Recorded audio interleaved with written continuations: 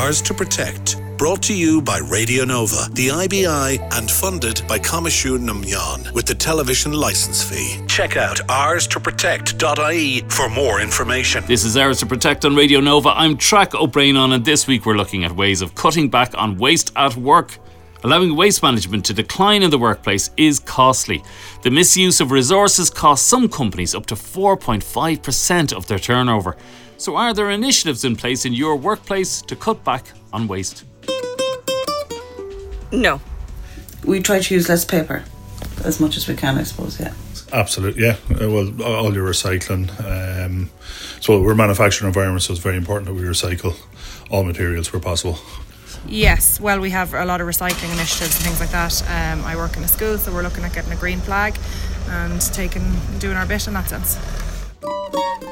So what kind of things can be done in the workplace to cut back on waste and cut down on costs? I met with sustainability expert Eibhlin Fitzpatrick from the refillmill.ie to see what advice she has.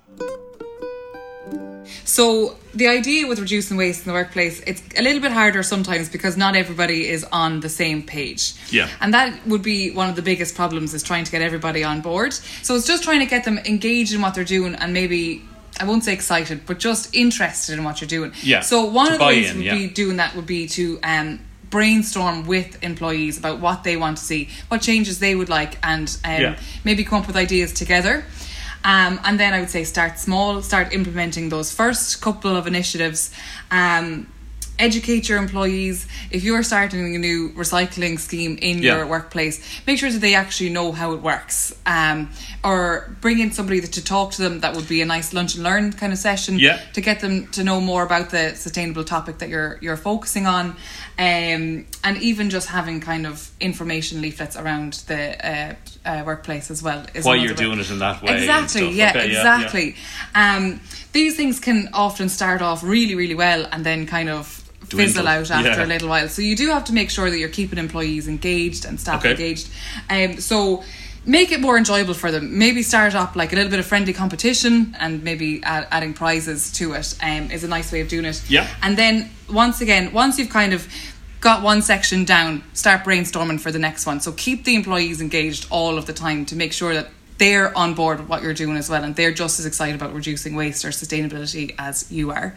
A few things that are really easy changes to make in the workplace would be basically starting off as you would in the home with your kitchen or your bathroom. Okay, and looking at the places. Yeah, exactly. So instead of buying a 500ml bottle of washing up liquid for the staff kitchen, maybe buying a 5 litre drum and then refilling the bottle over and over again. Yeah. Or share shelves are another idea where staff can share the likes of pens, staplers, folders, all of that kind of stuff, rather than everyone buying things all the time. Yeah. Having an area where you can just go and just grab from rather than buying new all the time. Yeah. So it's really easy little things like that. It can be daunting and overwhelming to start these things, but the main thing is that you do actually start.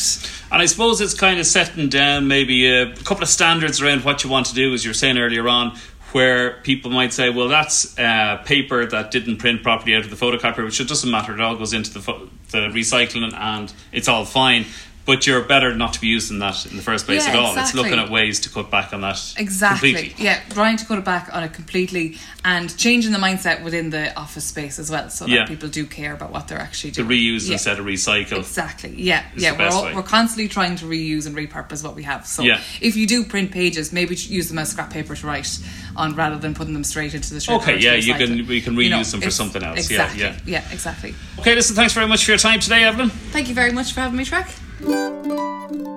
If a business is starting out on a waste management programme, a waste audit is essential. It should focus on stopping valuable materials being wasted in the first place rather than solely recycling. Printing on both sides of paper, recycling office stationery and purchasing reusable products are all simple measures any business can take.